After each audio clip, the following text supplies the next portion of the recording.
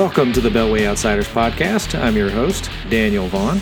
I'm a lawyer and columnist for the Conservative Institute, where I cover everything from politics, law, and culture. I send out a Friday newsletter each week full of political analysis and the best articles I've seen that week.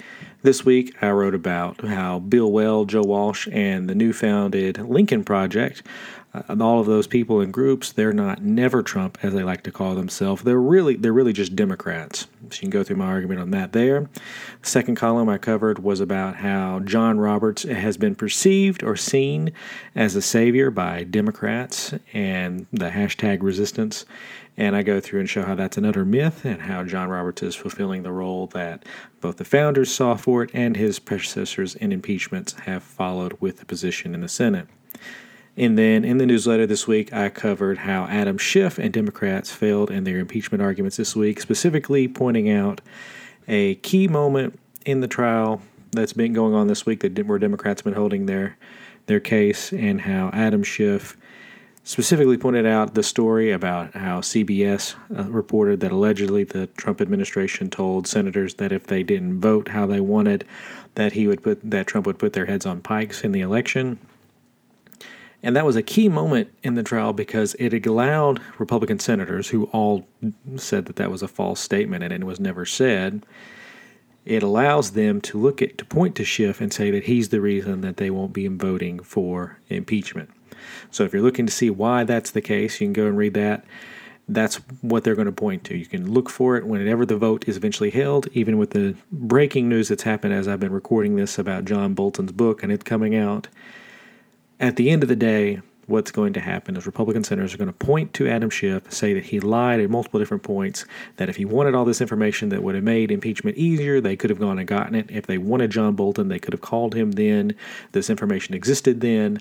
All they had to do is subpoena him like he requested, and they didn't. So the Senate is not under any obligation to clean up the House impeachment's mess because the Senate never wanted to hear it to begin with.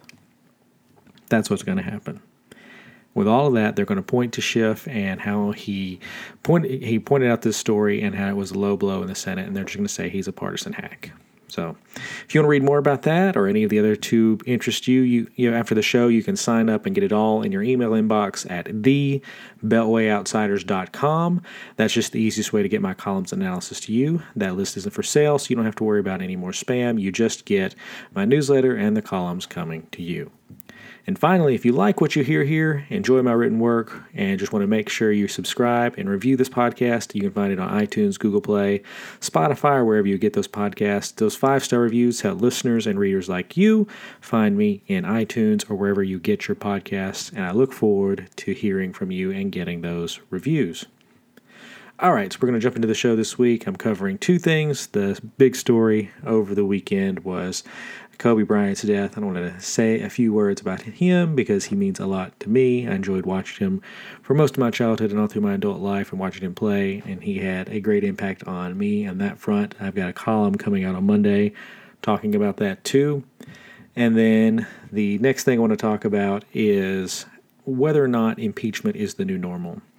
There was a podcast by the folks over at The Dispatch, which I highly recommend you go and subscribe to their products. They've got a great slew of new newsletters that they've put out. Particularly the Foreign Policy and the Daily News one they put out are fantastic, and I highly recommend you sign up for those. But they also have some podcasts which are free, and so you can check out the Dispatch podcast, in which they do a roundtable discussion. And I'll get into more what they talked about, but I sort of bounce off a discussion that they have over whether or not the minority party going forward will look to impeach more often after this impeachment that Democrats have put together. So those are the topics for today's show, and we'll jump right in. So the first thing I have up here is about Kobe Bryant. He died over the weekend. He died in a helicopter crash. He lost his daughter there too, so he survived by a wife and 3 other daughters, one who was just born this past summer.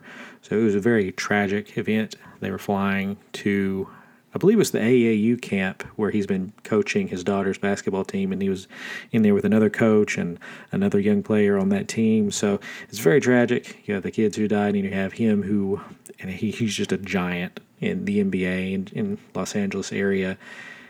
And it's something because he's a player everyone watched grow up. He was one of those first guys in the NBA who, when he came in as a high schooler. So he was the youngest player to ever set foot on an NBA court and score points. And so we got to watch him grow up. He turned 18 on his first year in '96. And that was a legendary class, too. It had Allen Iverson and a bunch of other guys, too. And he ended up being the best out of them, one of the best ever, straight out of high school. And so he's one of these athletes who came in right at the edge of the internet age and grew up with it. And so everyone got to see him grow up from high school literally till the day he died, because he was doing things in Los Angeles that got him an Oscar. I think it was last year he won one for his work on Dear Basketball, talking about retiring from the sport. And so he defined an entire generation of basketball players.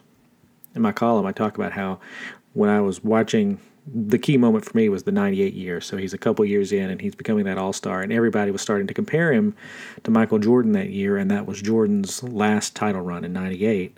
And people were looking at Kobe and saying, well, he's got the skill set, and he's already started appearing like he could be the guy who is the next Michael Jordan. And, of course, with Kobe, because he skipped college, like Michael, he had to grow up and grow into that NBA-style player, and that took him a little bit. But he was still great. And he didn't just define his generation of players. He set the standard for future generations. You see the ones who come after him, like Kevin Durant and Russell Westbrook and those guys. And even LeBron, you see that generation, and they all look to Kobe. And in this new generation, the ones after those guys, they all revered Kobe. You saw Devin Booker and Trae Young. They both had tributes to Kobe, and I think their combined score was 81 points tonight, which was on 24 shots apiece for each of them, which is Kobe's number, and he shot 81 points against Toronto. That was his big game, and so it's something to look at all of that. The other cool thing that he did was he was helping build up the NBA, because his daughter, the one who died with him in the plane crash, was also looking to play eventually in the WNBA. She was showing all the similar skills of her father, and so he represented this generation shift in the NBA. He was the standard that everyone looked up to, and he was the bridge gap between everyone before him who looked at Michael Jordan and everyone after that who only heard about Jordan. He's sort of bridged this pre-internet and the current internet generation. And I think it's kind of fitting that his last tweet is him congratulating LeBron James on passing him in scoring and sort of passing the baton to him, telling him to help build up the next generation of players. And that tweet's literal now, because now LeBron James is that player. He is that guy that everyone looks to and thinks that they have to emulate, sort of like Kobe's role. And I don't know who will be that person even after that, but for the previous generations, it was Kobe Bryant all the way. So he was truly a great player, and so it's awful what happened with his family. It's awful what happened to the other people who happened in the plane crash, and the NBA and just everyone in general. They were practically setting up a shrine at the Staples Center. They were holding the Grammys there, and so the police were having to get people to not stack stuff up there in front of the Staples Center because they have the big event tonight. But people were still there because he meant so much to Los Angeles. He epitomized that city in a very powerful way. And what's becoming more common, I don't know if you could call it gross or just wrong, in these big celebrity deaths that happened. The media is just truly awful. TMZ was the first company the first site that was reporting this and releasing information. And according to reports, TMZ got that information and released it to the public before Kobe's family even heard about it. And that's just disgusting LA police were blasting them for doing this, that they were not even able to complete an investigation and inform the Bryant family or any of the other families of what had happened. And this information was already public, and the family was hearing about this and getting asked questions about it before the police had even had a chance to contact them. And so these journalists and media companies are so caught up in who is going to be first and who gets the scoop that they're creating these situations where families are being caught getting asked questions about a situation they know nothing about, and because they're beating the authorities. And it's just wrong on multiple levels. And then you have, on the other side of that, on the flip side of that, you have the media then going and waiting for these moments when NBA players or coaches or executives find out about Kobe Bryant dying. And Kobe meant a lot to the entire NBA. And then they're thrusting a microphone in front of them immediately after them finding out, trying to get their reaction. And that's also sick. I mean, I have a note written down here just as I was preparing for this. There's just, the only word I could come up to describe it was vultures, because they're just waiting for their moment to pounce on all these people to get clicks and views on somebody else mourning and being shocked in that moment. And then to top it off, you have the other sets of journalists and reporters who then use that to say, oh, he died, but here's all the awful things in his life, and he was truly awful, and you should think this about him. And it's this toxic mix that social media brings out, because you have access to what everybody's thinking at once, and these journalists who have access to these big media brands can magnify their reach even more because they appear more credible than others. And so in all these unique and different ways, they're just these forms of vultures who you just get sick watching this, because they pounce on all these people who are reacting in real time to a real loss, both in the NBA and in the country overall, because Kobe had a very far reach. He was an international sensation. He had friends, some of his friends internationally were some of the biggest soccer players in the world, people who are known everywhere. They may not be as well known to your average person on the street in America, but they're well known everywhere else. And as such, that also gave Kobe Bryant an international reach. So he had this huge platform and this huge reach, and he did a lot of good in the world. And watching journalists use this and show absolutely no decency, either in releasing information before the family even knows, or attacking his legacy, or anything else, it's wrong to see that in the moment when this is happening, when you can go and look at Los Angeles and see the people mourning there in the streets, who are all laying down flowers and candles and other things to show a memorial to Kobe and what he meant to their community.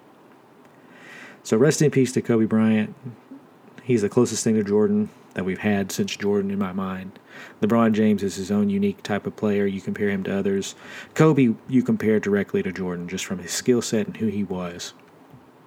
And he was a lot of fun to watch on that level. And we put our prayers up for his family, his daughter, and for the others who are involved in that crash. Very sad. And that's all I've got on that. It was big over the weekend, and it really impacted me because he was one of my favorite players growing up. Again, you can check out my column where I talk through just, growing up with Kobe and watching him grow up as well. So look for that on Monday. And after the break, we'll get back and we'll talk about whether or not impeachment is the new normal. And we're back. I wanted to talk in this segment about impeachment and whether or not, and its role, talk about impeachment, its role in society, and whether or not we are to expect impeachment become this new normal, where a minority party, when it comes into power, like the Democrats now who are in control of the House, or think of the Republicans when they took over the House in 2010. So you have the minority power who doesn't have control of the Senate, and they don't have control of the White House. And whether or not they're going to start using the House now more regularly as a form of impeaching the president. Because in this weird way, we've only had 3 impeachments in our history now. 4 if you're willing to go in and count if you're willing to count the Nixon, who would have been impeached had everything gone forward. They forced him to step down. But of those four, three have happened really since Nixon forward. We had three here. So in the last 40-ish years here, three of our presidents have been impeached, 40 to 50 years. And in the previous, 150, close to 200 almost, you have only one impeachment happen, and that's in the immediate aftermath of the Civil War. And there was an actual trial in that case, and it was a very close vote. There were high tensions on whether or not he actually would have been removed. So there were a lot of valid reasons in that one. And now it's becoming a more common occurrence. It seems like, anyway. You have Clinton, and now you have Trump, and you had a lot of discussion about it even under Bush and Obama. And so the question is whether or not this is the new normal, where the parties who are out of power are going to use that as a means of a battering ram against the administration that's in power. This discussion came up, I mentioned this at the top, after I was listening to the Dispatch podcast, and they were discussing whether or not the Democratic impeachment signals a new era where the minority party will always move towards impeachment. Now, their panel was split on this question. David French and Jonah Goldberg said no. They thought that you still needed a situation where the president committed some kind of extreme wrong in order for impeachment to take place. And then Sarah Isgur Flores, she and Steve Hayes both said that yes, it signaled a new normal, and they went back and forth on that point. It was a very helpful discussion, a very interesting discussion. They could have gone on it for a little longer, I thought. But in my point here is I think I would agree that it is the new normal, and they didn't cover why I thought so. And this is why I'm going to talk through it here, because it's a lot of points, and I may write this up in a future piece. But I wanted to sort of talk through it now and talk through why I think politics have changed. I've hit on some of these points in some of my longer pieces in the newsletter over the last few years, but this sort of summarizes everything and crystallizes it in the sense of how politics has changed and how, moving forward, the move towards impeaching the president will be used more and more. And I think there are 3 or 4 reasons why this is the case. Now, the first reason why impeachment is going to happen more often is that political parties are weak. Now, in the past, if you wanted to impeach a president, you had to convince the party to do this. So the party had to come to an agreement that impeachment was needed and was going to happen. And this was true even under the Clinton administration. When Republicans impeached him, they had to come together as a party to impeach him. There was no out group that forced them to do this. This was a political decision that they made, and everyone else reported on it, but this was a party decision. This was true under the Johnson impeachment, and it was also true under the Nixon impeachment. The parties decided that that was going to happen. And that's why Republicans were the ones who told Nixon he needed to step down, because impeachment was coming. And if he wanted to avoid that, he had to step down. So these were party decisions. One of the things Republicans under Nixon feared was that they were going to get wiped out in the midterms if Nixon was still in office, with this hanging over their heads. The weird thing now is that the dynamics have flipped almost entirely. So in the 70s, Republicans feared they would get wiped out with the president on the ballot. Now it's the opposite. Republicans now are fearful that if they don't support Trump, they will be the ones who get hurt on the ballot. So it's this switch of power dynamics where the parties have lost power, and you're seeing this be replaced by other either people or institutions. And so you see this in Jonah Goldberg and a bunch of other people who write about politics. They've been pointing to a while about how the political parties are the weakest that they've ever been. And this is a point that I agree with too. And that's partially because they have functions that have been replaced by other groups. So for instance, the media is the big one here. The media does a lot of the vetting process for both ideas and candidates in the party selection process. So in the past, you would have had the establishment of these parties sort of work through, and they would push people forward who they wanted to be the nominees, whether this was backroom deals, if you go way back, or it was just them encouraging certain people to run over others and getting the party backing behind it through money, resources, and other things. That's not true anymore. That function's almost entirely gone to news organizations. So in the Democratic nominating process, you've seen CNN in particular step up, where they've pretended to be some kind of neutral arbitrator, but in reality, they're pushing the Democratic Party's agenda. They've had, for the last 2 or 3 weeks here, they've laid out multiple hits on Bernie Sanders, and that's because the Democratic establishment is freaked out about Bernie Sanders. They would rather have Elizabeth Warren win than they would rather have Bernie Sanders. And so now you're seeing all these opposition hits start coming out that are nailing Bernie on all these different fronts, and they're happening now because Democrats are trying to slow his momentum heading into the Iowa caucuses. And it also works right now because Bernie can't really say anything. He's stuck in an impeachment trial. So they're wailing away at Bernie at this key time, trying to drop his numbers. Now, ironically, I don't think this is working. But the key point here is that this is not the Democratic Party doing this. These are journalists who know what the party needs and are doing this free of charge for the party. The other group that steps in here are super PACs and also just PACs in general. And these all popped up after the Supreme Court passed down the Citizens United question. And in that case, which I think was decided correctly, the court talked about money in politics. And under the campaign finance laws there, what the court learned and what the government argued was that the government was seeking the ability to ban things like books that had any kind of politicking in them if it was written by a corporation. And in particular, in this case, the government was trying to shut down a group from airing an anti-Hillary Clinton movie, which they said was being done illegally. So it was the ability of the government to ban certain types of speech on the grounds of the type of money that was used to fund it. So this was just blatant censorship. The court struck it all down. I know Democrats enjoy pointing that case as when our politics went wrong. That's not really the case here. Money in politics was already a thing before that, and you can't use an unconstitutional law to get rid of something that you don't like.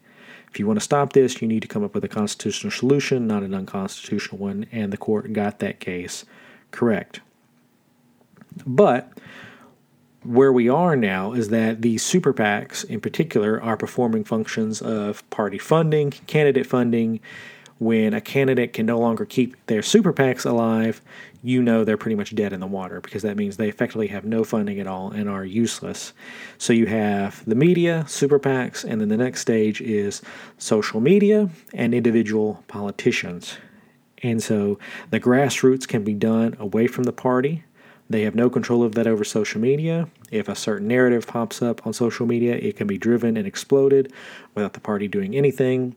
And then you have individual politicians and individual activists who have more power than people in the party. So in the Republican Party, Donald Trump and Ted Cruz, and there's some other activists out there, they all have more power than the Republican Party in general. The same is true for Democrats. Elizabeth Warren, Alexandria Ocasio-Cortez, Bernie Sanders, each one of these individuals has more power and sway than the overall Democratic Party. They can move things in the party that the overall party can't do anymore. And that's what's happened with impeachment. Nancy Pelosi does not believe impeachment was smart politics. That's why she avoided it for so long. But the hard left base wanted that fight really, really bad. So they were willing to push her to get the result that they wanted. So the party infrastructure here, because you gave truth serum to Nancy Pelosi and Mitch McConnell, they would not want impeachment at all. They would rather focus on just about anything else than impeachment. But that's the place where we are. These individuals have more power over the party than the party establishment, and so the party establishment is having to ride the wave of all these different factions who are driving politics forward. So that's the first part. Political parties are weak, which allows extreme moves like impeachment become more viable paths, more viable political paths than they were in the past, when the central parties could exert control and stamp down these efforts to push for impeachment or other extreme measures. Now, the second thing that's changed here is that political incentives have changed. The incentives that drove politicians and all the players involved in politics has shifted over time. The first major thing here is that we have this outrage culture that's focused on clicks on these websites and website revenue. And so the more outrage you keep people in, where you keep them in this constant cycle, you can keep clicks to your website going, and you can keep money flowing in either through advertising or donations as you're trying to get more people to join on to your cause.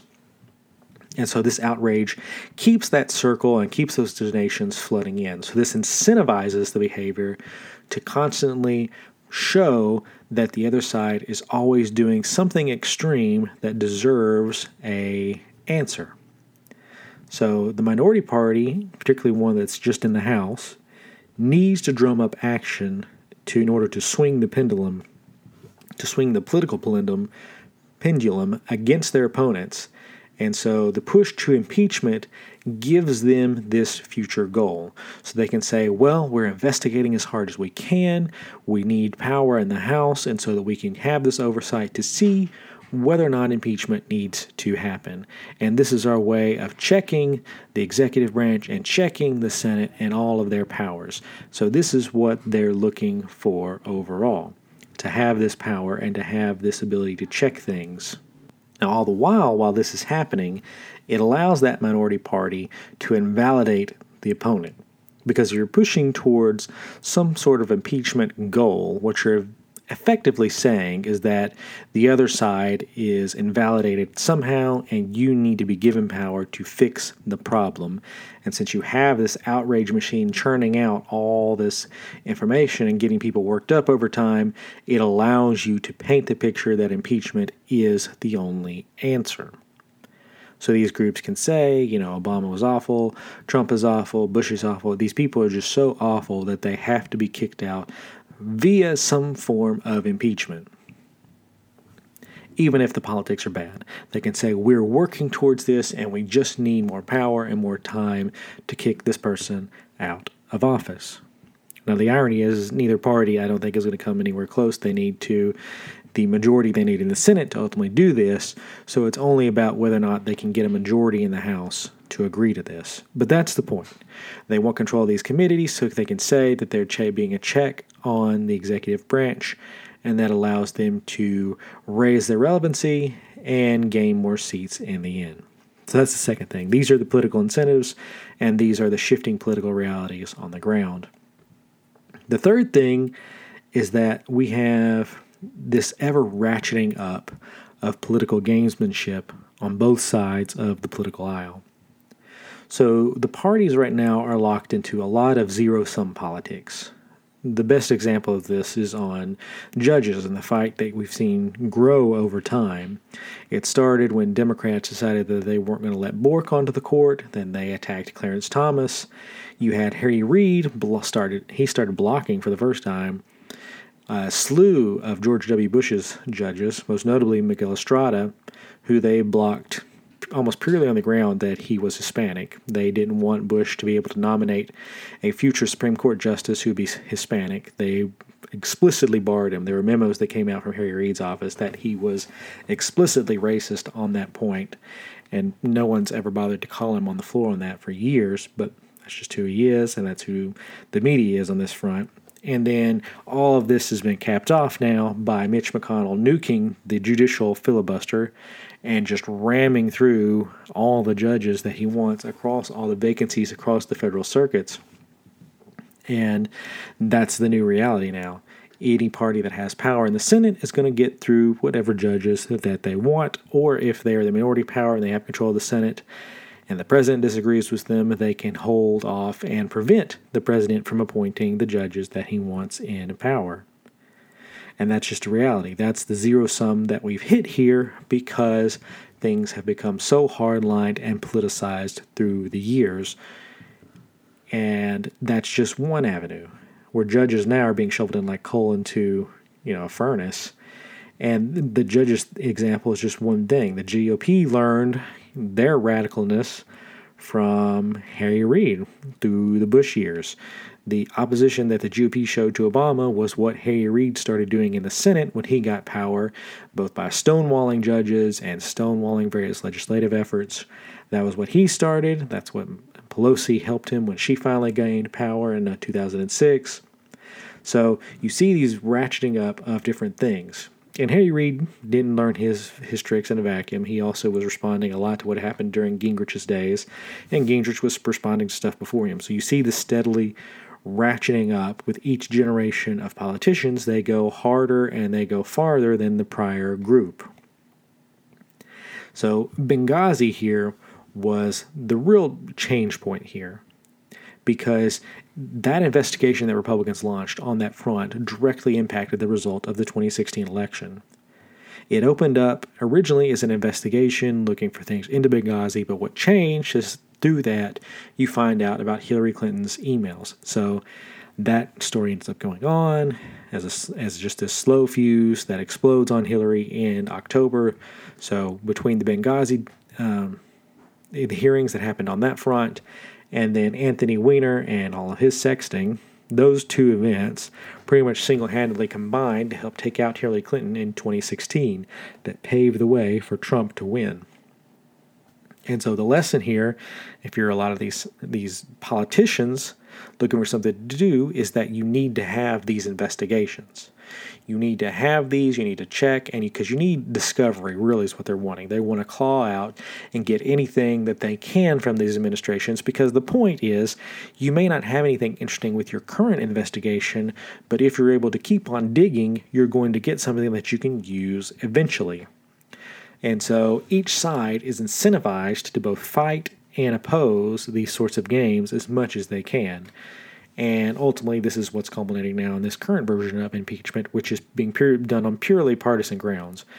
As I've said many times, Trump's actual actions that he took on that phone call, those are absolutely impeachable. But I don't think he's crossed the political barrier that you need to have an impeachment. Just because you've taken a legal act that is impeachable doesn't mean that you've crossed the political threshold where the public thinks you need to be removed from office. And we just haven't hit that point. Nowhere close to it yet. You need to have a 2/3 majority in the Senate, and there's nothing close to the polls even remotely suggesting that we're near a 2/3 majority for anything. So that's where things sit on that front. You have the ratcheting up of political gamesmanship, you have political incentives that are changing, and you have a very weak set of political parties who are incapable of stopping anything. They're basically letting through anything that happens to them. That's why Nancy Pelosi, for all her past where she was a political master, when it came time for impeachment, she basically just had to do whatever the party told her to do. She couldn't stop anything. She could guide it, but she couldn't stop what the party wanted. So I think this is just going to keep going. You have these incentives, you have these weaknesses, and they're just going to keep getting exploited until something changes. Specifically, the incentives need to change, and the power structure within these parties also needs to change. And what I think is going to happen instead is that we're just going to continue on this front, although the next round, if, for instance, if Republicans end up being the out party sometime in the near future here, the way this is played will be different. So instead of working towards impeachment, I think the next person who has to control this process will work instead towards censure. So they won't go as high as impeachment.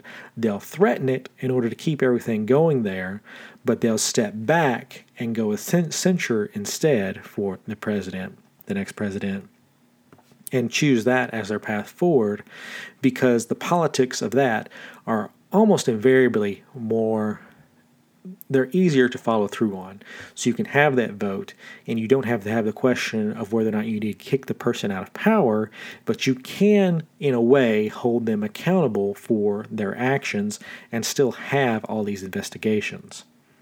So I think you're going to see the next minority party investigate the president and then settle in on a censure or hammering away at lower officials. So they'll either censure the president, or they'll try to get as many of the people underneath the president knocked out of office, because that'll be easier than impeachment. That's the smarter political play. Now, whether or not they can hold back and prevent an impeachment is another matter, but because both parties now have experienced and gotten a bad taste of how bad the politics are for impeachment, especially if you don't have anything close to the required number of senators to get a removal, I just don't think you're going to see them want to do this. So they're going to look for ways to release that impeachment pressure, and censure is the next obvious candidate. And after that, it's targeting cabinet officials and others in the administration, where you can take out and accomplish a lot of the same things, but not have to go down the road of an actual impeachment. So that's sort of where I think things are going to go, and that's a better answer instead of always marching down the road of impeachment. But the problem is the incentives and the power structure to continue along with impeachment are going to continue. And this is why I think impeachment is more likely in this future until you get these incentives changed. And the irony here is that the president has term limits. Now, if we didn't have term limits on the president, I think impeachment makes a lot more sense of a power to give Congress, because it's ultimately a check. Because if a person keeps getting reelected, you need to have some kind of check where you can remove them with cause. But with term limits, I think the case for using impeachment is a lot smaller, just because the person can only last 2 terms. So that's going to limit the amount of damage that they can do overall in the office, even if they have committed an impeachable act, unless it's just truly abominable behavior. But otherwise, the person's only going to be in power for at most 8 years, and if the acts that they've committed are truly heinous, you're only talking 4 years. And that's just not a ton of time, especially when you've got changeover in the House and Senate coming every 2 years. So I think with term limits on the presidency, the case for going through with an impeachment is a lot weaker than anyone wants to admit, because you have these people who are going to get kicked out eventually. They can't stay forever. And I know it's popular among the most far-left #resistance people to think, oh, well, what if Trump keeps office? And it's just ridiculous. It's just nonsense on stilts to be thinking that a person is just going to violate the law just to keep power. Yes, it happens in other countries. It hasn't happened here, and painting that as a potential possibility is just sheer ridiculousness. So that's all I've got on that topic. If you got thoughts on it, feel free to reach out to me and tell me whether or not you think impeachment is the new normal. So questions, comments, or corrections or feedback, you can again get that contact information in the show notes, or hit me up on Twitter @DVonCI. Look for my next columns on Monday and Friday at the Conservative Institute, and the newsletter goes out early Friday morning, so make sure to sign up before that, and you'll get the next issue. Thank you for listening to this podcast and making it a part of your day. Remember, if you liked and enjoyed it, make sure to send in those 5-star reviews and help us out. I hope you tune in again, but until then, I'm your host, Daniel Vaughn, signing off for this week, and I'll see you guys in the next episode.